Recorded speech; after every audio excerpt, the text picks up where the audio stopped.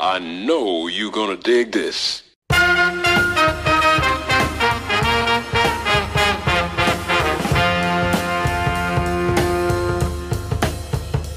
Ladies and gentlemen, boys and girls, children of all ages, welcome to another fun-filled, fun-packed episode of Conversations about ...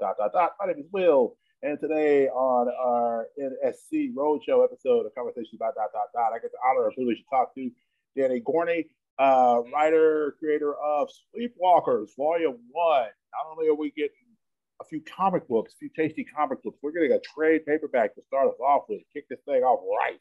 So, first of all, thanks for Danny. Say hello to the people. Hey guys, how you doing? Hey Will, thanks for having me. Not a problem at all, sir. So let me get this straight. Got a 110-page graphic novel about life after graduation. The horrors of adulting and imagining yourself as a superhero, except there may be more than imagination going on. You know? I mean, yeah, there's quite a lot more than imagination going on. There's some crazy psychic projection going on. There's a giant monster at the end of the book. Really, it's about how to work your way through life, you know, when you're the one responsible for your own happiness. Okay. Interesting. So we have a main character named Richmond. Faith Richmond, yeah. Faith Richmond, and dreams of affecting the world in a really positive way. But life is doing what life does. As Rocky told us so eloquently, life is only, there's no thing that hits you harder than life, so. Sorry, we're gonna segue right off topic right now. I totally saw Sylvester Stallone at work today. Oh, really? Yeah. I just got a new job at a local TV station. He's on tour talking about a new show project. Yeah. Like, and I thought so I saw it was on the schedule. I was like, it's gonna be a video thing, right? He's in LA, right? No, he was here.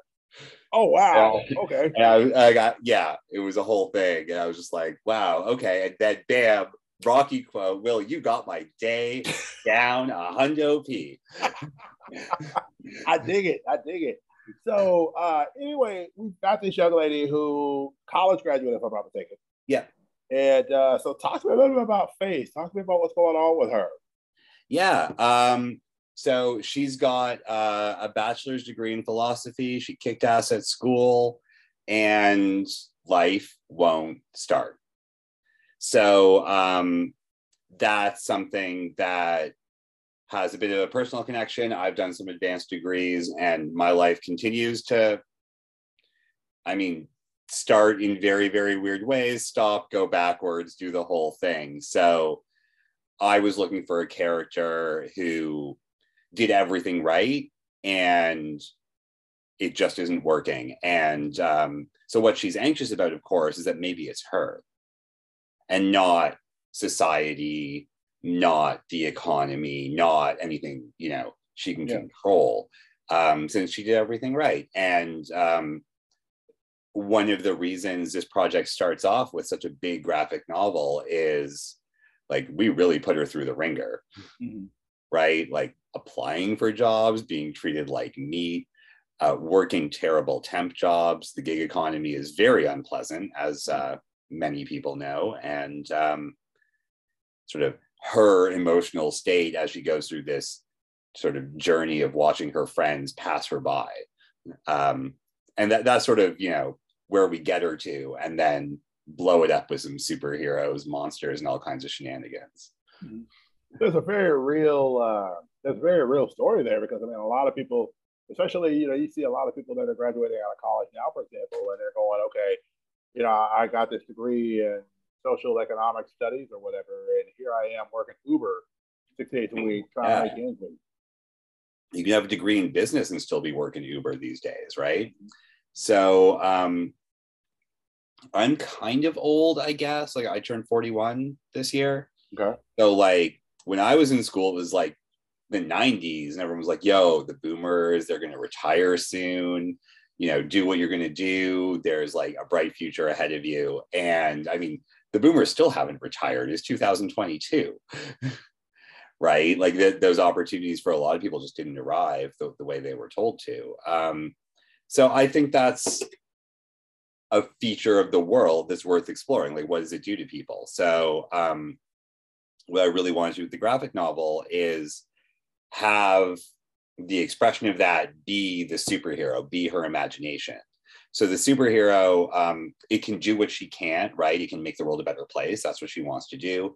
It can change the discourse and have people talk about good things that are going on, which is of course something that she wants. And it looks like how she imagines power to look like. And how, you know, it's her subconscious sort of leaving her body while she sleeps. So it's really about, you know, her anxiety that, again, maybe it is her and it's something she had no control over. Faith is a young Black woman. As I'm sure you've seen from the previews, the superhero is not those things. And, you know, I am a non-visible minority. So I've certainly had those sorts of feelings like, man, things would be so much easier if I were whiter. And so, you know, it was sort of a way to externalize that. And that's the case with both the heroes and the villains in the book. They all get their powers from the same source. And the way it looks visually on the page is really based on what they imagine they need to look like in order to affect the world.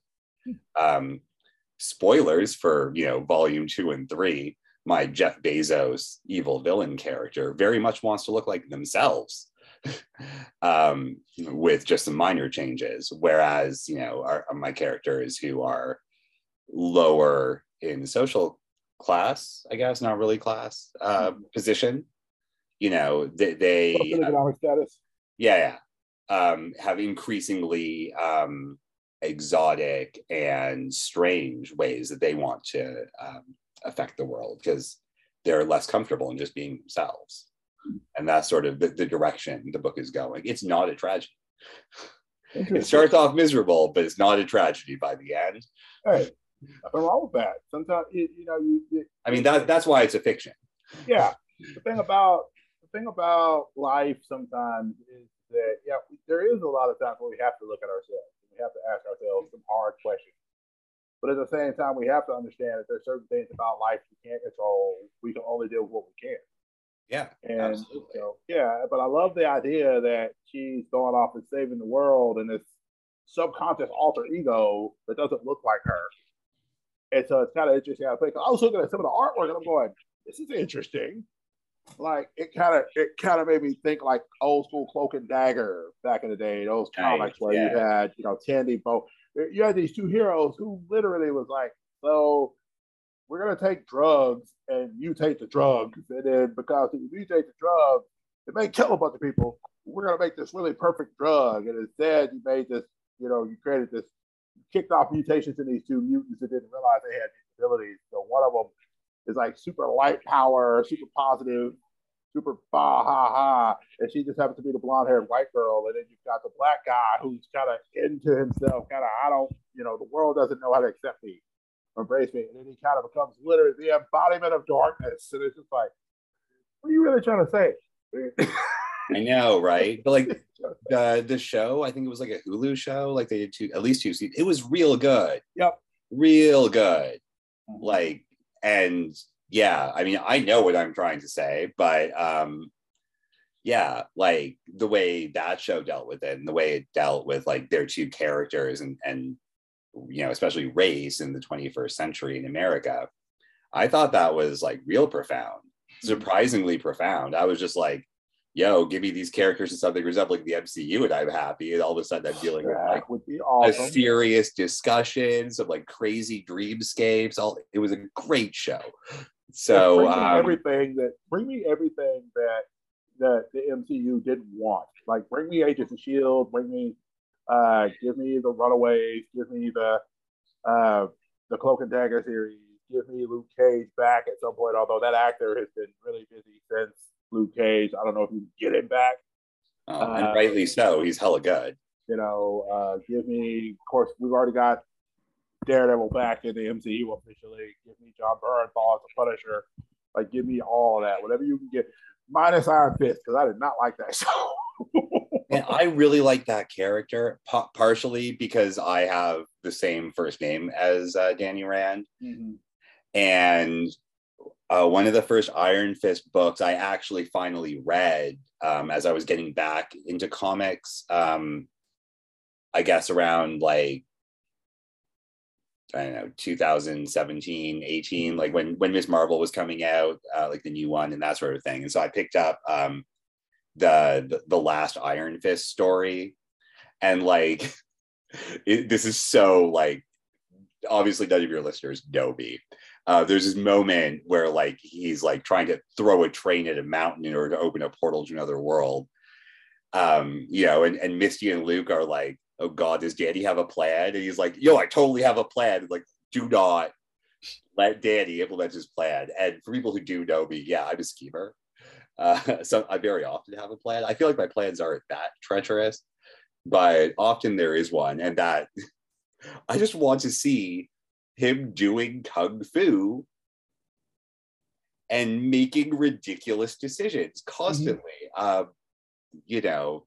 The show had like some moments here and there, but like the kung fu just wasn't there. And if you're not gonna have Bruce Lee quality stuff, like what are you doing in Iron Fist? I'm sitting there going, Daredevil had better martial arts. Daredevil had better martial arts. Into the Badlands had better martial arts, and they had half the budget. I think the Iron Man movie had better martial arts.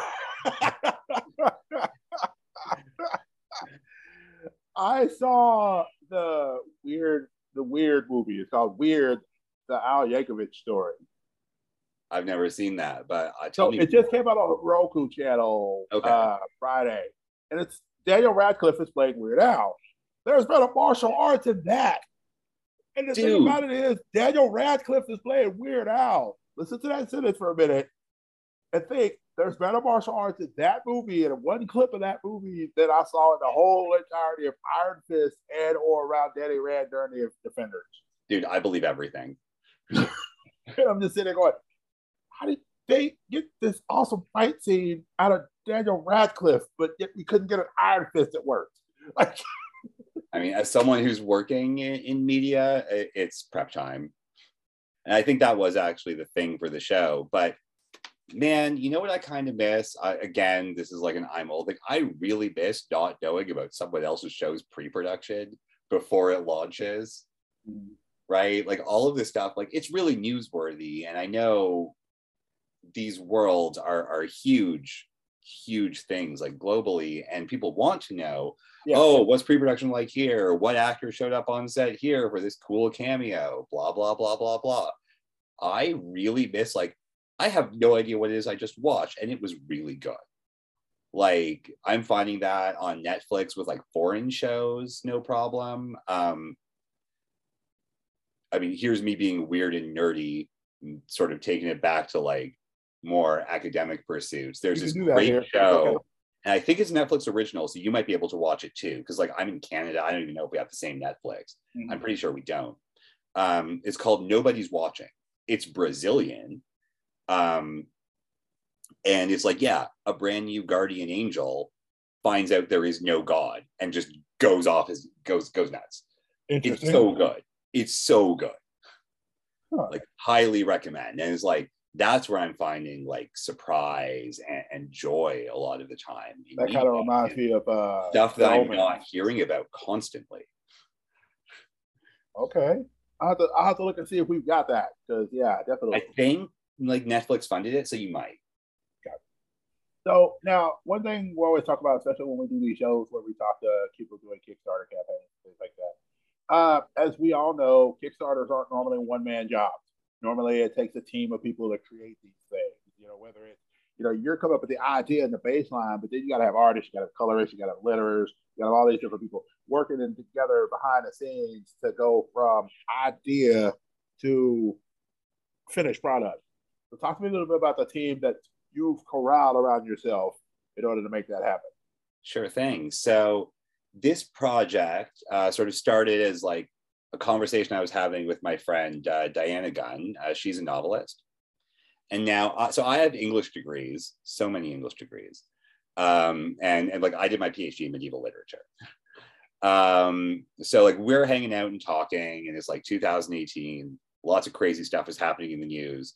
I know it's shocking after 2020, but like there was a couple of years of like weird, crazy stuff happening in the news that felt increasingly shocking and now feels quaint retrospectively. Compared to the other shocking stuff that's happening now. Right?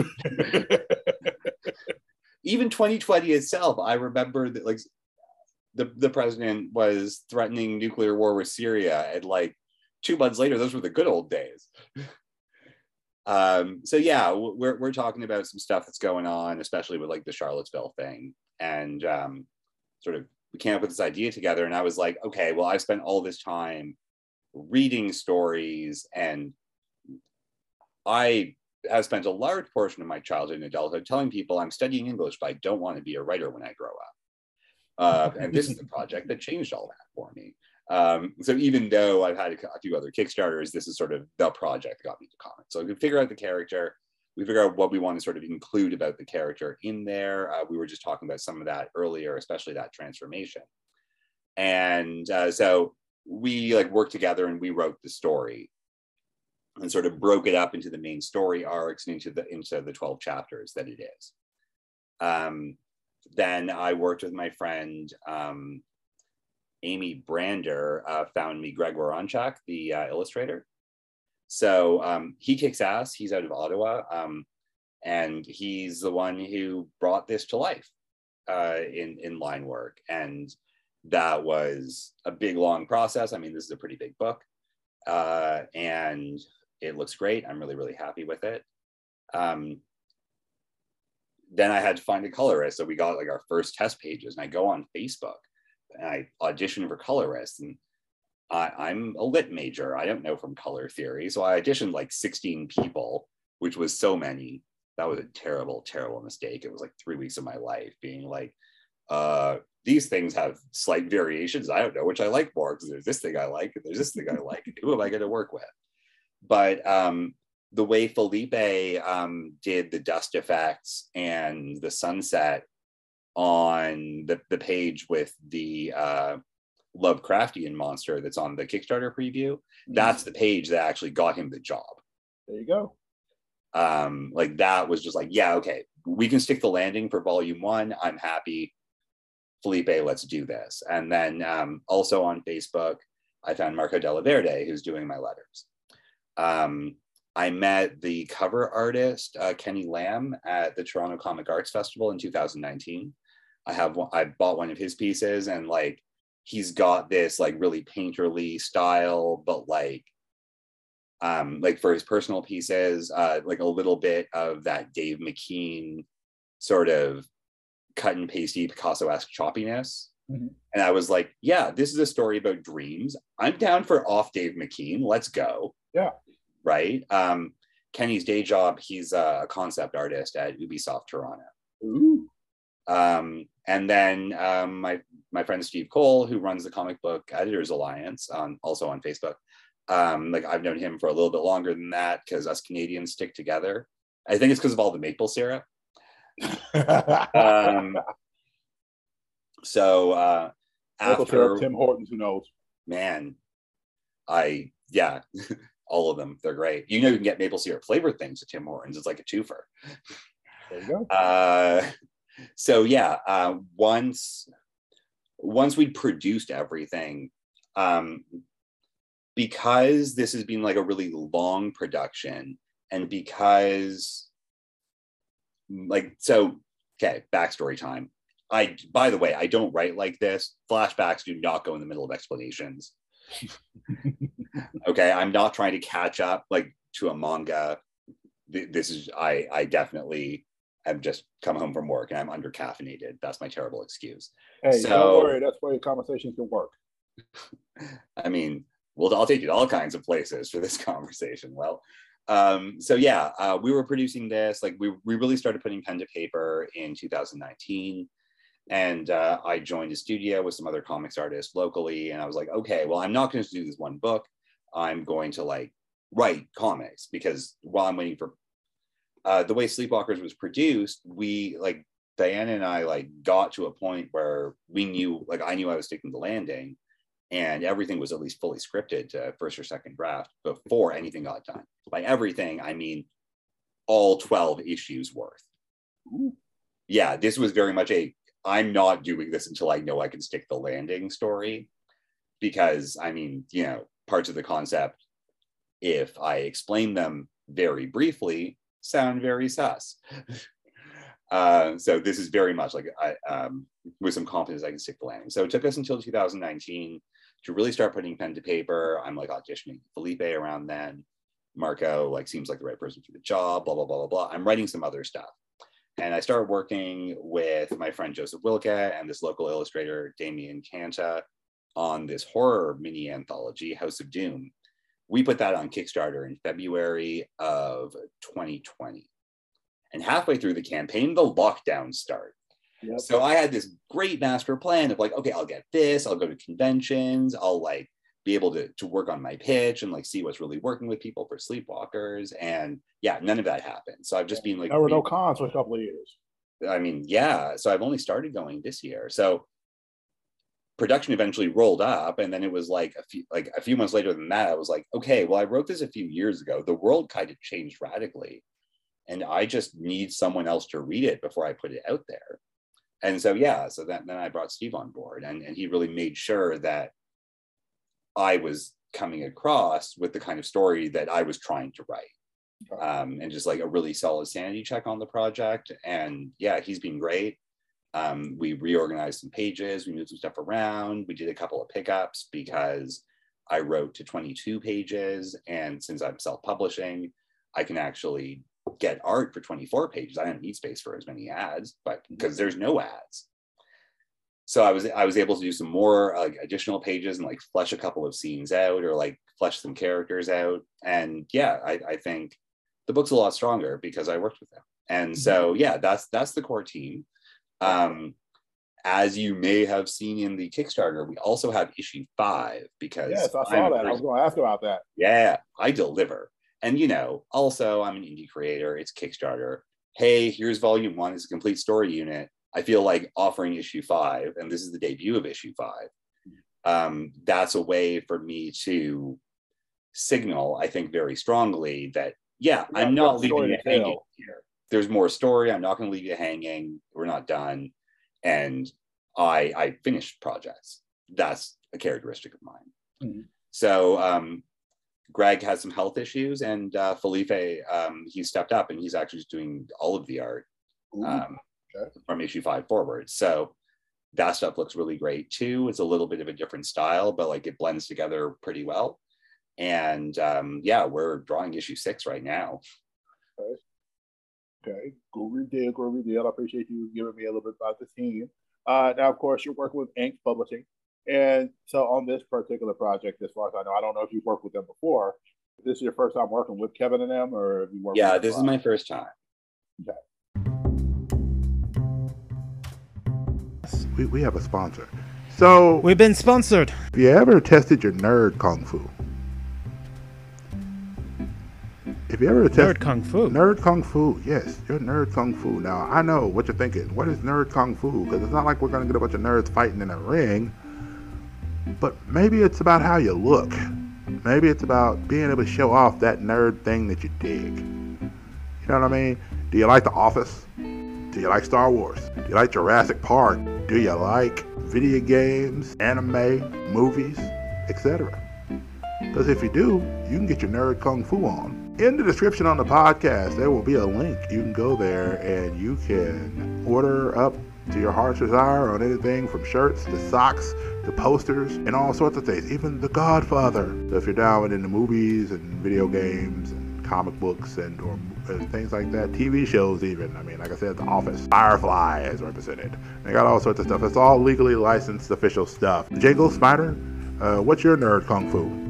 My nerd kung fu is weak, but I feel like by following the link in the description, I might be able to make it stronger. Smider, what's your nerd kung fu? My nerd kung fu is a southern style. It is very fast, very aggressive. Mostly uses just the 2 first knuckles on my hand to knock people out, but that's only because the stunt people are kind enough to fall over. It's up to you how your nerd kung fu is. But we appreciate you checking it out and grabbing the link and getting your stuff from nerdkungfu.com. And so, what's something that you've learned from them that's a little bit different than you may have not known, maybe perhaps in the prior projects that you've done? So, funny thing, I mean, obviously, this isn't my first Kickstarter. You know, it's like my sixth. They've all been successful for different reasons. I have a lot of experience doing marketing, and I'm worse at it when I'm talking about myself, but better when I'm talking about other people's stuff. And one of the things that I was working, like that I wanted to work with them for, is to try something new, right? See if I can scale up the operation a little bit. I really wanted to talk to you and you know, people like you on podcasts that aren't local, where I can reach out to a wider crowd. Right. Because things have been so locked down for the last couple of years. Like, I'm still figuring out how to table, despite being 3 years into doing comics with 8 books done, if you think about it. But like, I'm like, I don't know if I need to be how vertical I need to be. I don't know what kind of banners I need. It's like all of this basic stuff I'm still working on. And like, it was really critical to me to like find a good way to connect to readers and comics fans, right, that are far away and in the States, and, you know, people who, you know, aren't in my current circle, because you can only ask your friends and acquaintances and whatever to help support your project so much before they get tired. And I don't want that for this. I care a lot about the project. I'm very committed to finishing it, because that's how I do. Yep. And so, you know, talking to you, hopefully your listeners as well, like, are gonna find a lot that's compelling here. And then I really look forward to entertaining everyone. There you go. And there's nothing wrong with that. I mean, one thing I always try to ask people, especially when they're doing Kickstarters, is I always want to know, as far as things they've learned, but also things that they can impart. So for a person who's listening to this episode says, hey, I want to do a Kickstarter someday. I've never done one. What's something that you can impart to them that maybe would help them, maybe help them step over a puddle, so to speak, in their journey or something like that? Well, I'll start with a lesson I learned outside of Kickstarter, but that served me very well, which is every single member of your friends and family group, you can expect them to support you exactly once. It might not be all at the same time, but you'll get the once. After the once, it's on you to entertain them. So, you know, you're going to get a lot more support being a new creator. Remember, and being like, ooh, my friend's doing this cool thing, as compared to like, even like the second project of like, oh God, how much more of this thing do I need to listen to from my friends? But you're going to get like a huge push from your first project, usually, especially if you promote yourself reasonably well. And you can still use that to find new readers, and connecting with those new readers is how you turn what you're doing into a sustainable venture.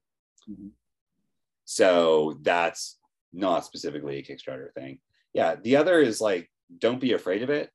Even if you don't have a platform, like, because I'm nobody. It's not like I've even gone to enough conventions to have anyone like seriously consider me. Mm-hmm. But you're still able to reach out to people everywhere in the world, and with enough pre-promotion and prep time, and with a good enough product, like, you're going to be able to reach an audience. Mm-hmm. You're not going to do gangbusters, but you might. And even if you don't, if you consider the sustainability of your initiative, you know, these are like the standard piece of advice, like, don't lose money on shipping. Try not to lose money on anything. Right.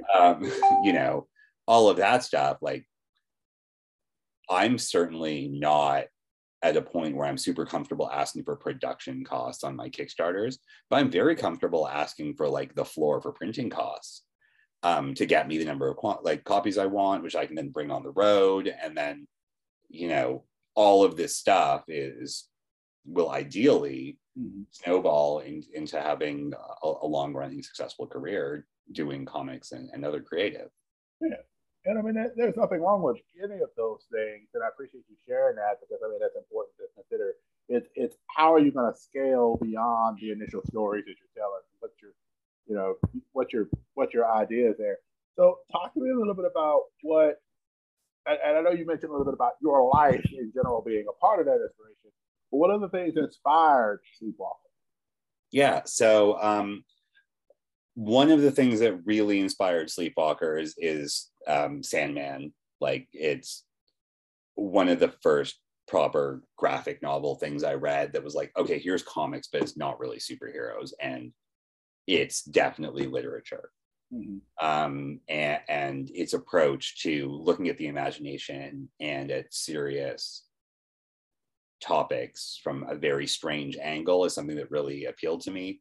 And that's one of the reasons I sort of went into my academic studies the way I did, is to go read original stories, go learn new languages, and find more of the language of storytelling that I could use to understand how people look at the world. I think, broadly speaking, I think stories are a means by which human beings explain how they view their own place in the world. And so tying into that, that was something I really wanted to explore.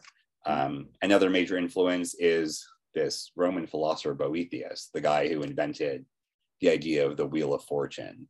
The way he looks at life, fortune turns her wheel, and you're either being dragged up into fame or being dragged down into the mud, and it's still cyclical. And it's a little bit different than like an Aristotelian idea of like a comedy, which sort of ends in marriage and it's about, creating joy, or a tragedy, which is often about serious topics and death.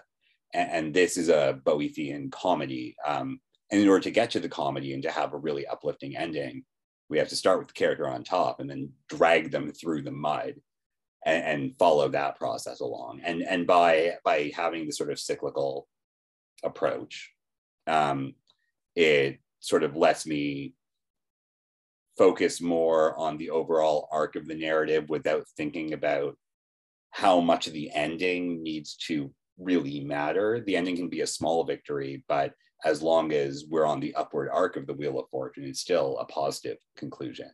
And that'll let me really dig deep and get into like the misery of that situation, especially at the beginning. Okay. So you feel like with Sleepwalkers, then you definitely, it seems like, at least telling this young lady's story about her getting out of school, having all these wonderful hopes and dreams, but not quite getting there, and not quite figuring out where there is for her. But the thing about there, from just my personal experience, is there's no such thing as there, because there's always another thing to get to. Even if you get to the level you want to get to, that's never the end. And as long as you're alive, there's always something else to do.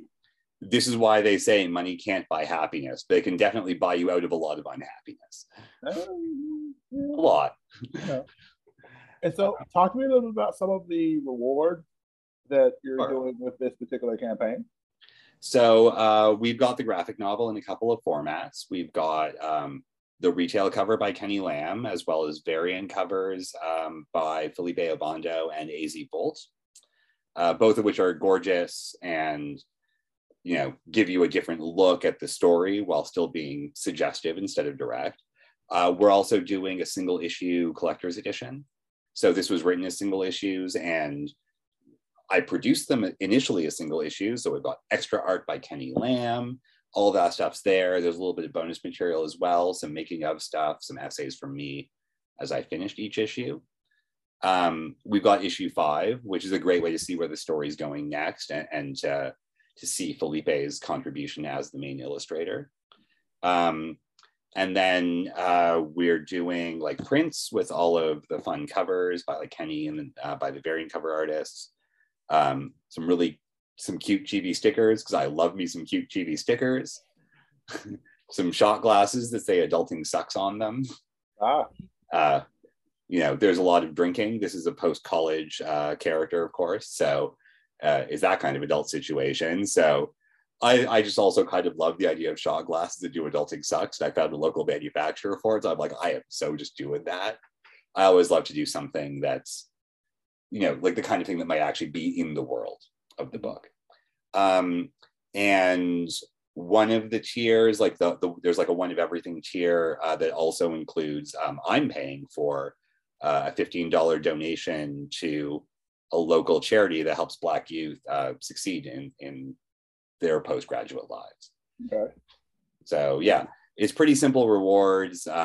Here's some art, here's some variant covers, here's your collector's edition, and stuff related to the project. But it also means it's going to be really easy to make your decision as to what you want. And they're so cheap in USD right now because the US dollar is doing gangbusters. There we go. So another thing, I noticed one of the chibi stickers, of course, is the big creature. Yeah. But then there's another chibi sticker of a knight.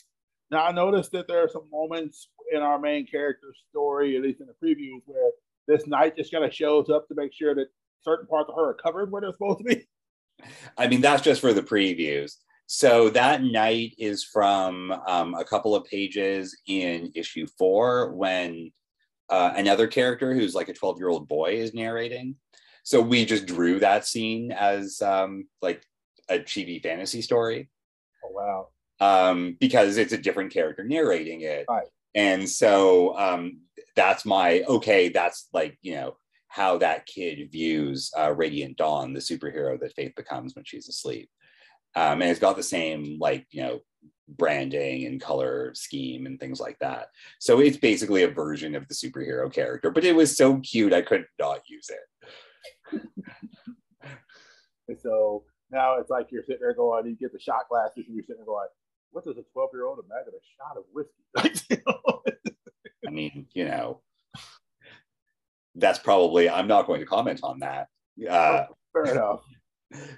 No, like the 12-year-old certainly didn't imagine the shot of whiskey, but nevertheless, it's a cute little image. Like the Nautilus thing is also, that's a cuter version of it.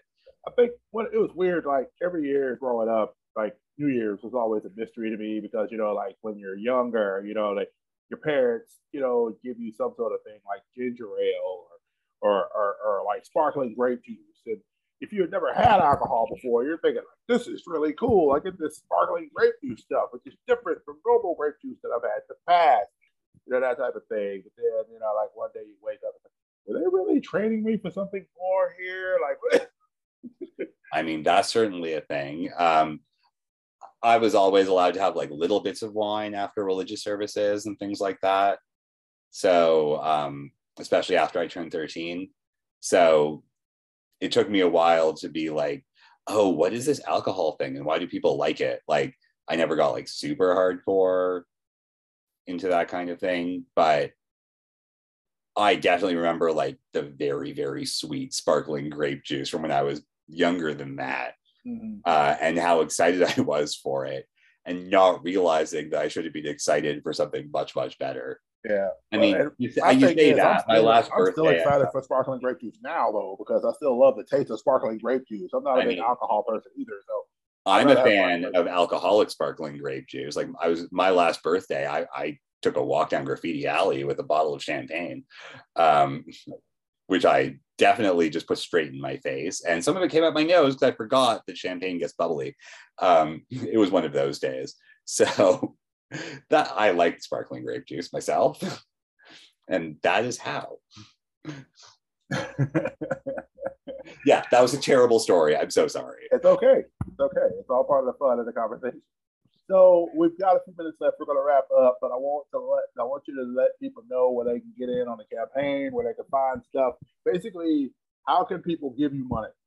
Absolutely. So go to Kickstarter, look up Sleepwalkers, or go to Divergent www.divergent.pub/Sleepwalkers, or go to Kickstarter, look up either Sleepwalkers, #adulting, or adulting sucks. You should find it. We're in comics, we're in graphic novels. Donate to the campaign, grab a copy of the book, and enjoy the hell out of it. For USD people, for the people in the United States, the trade with the retail cover is about $26. Of course, that doesn't count shipping. That's just basic. It's like $10 Canadian for shipping, so probably $30 shipped. But and everything will be shipped by Christmas in North America. Yep. December 2002. You're the second person I've spoken with today And you're the second person I'm spoken with that, like, for the time the campaign's over, it'll be out in less than a month's time, which is beautiful because you don't get many campaigns. I think I mentioned this with the other person too. You don't get many campaigns that start and end that way. So that's pretty cool. But yeah, that's how I do. Yeah, we're going to go ahead and finish this out. Thank you, Danny, for coming on the podcast. I greatly appreciate talking with you and everything about your Kickstarter. We've had a conversation with Danny Gorny about Sleepwalkers. And join the campaign, get in on it as quick as you can before it's gone. And above all else, guys, do me a favor, be blessed with a blessing of somebody, guys. Take care.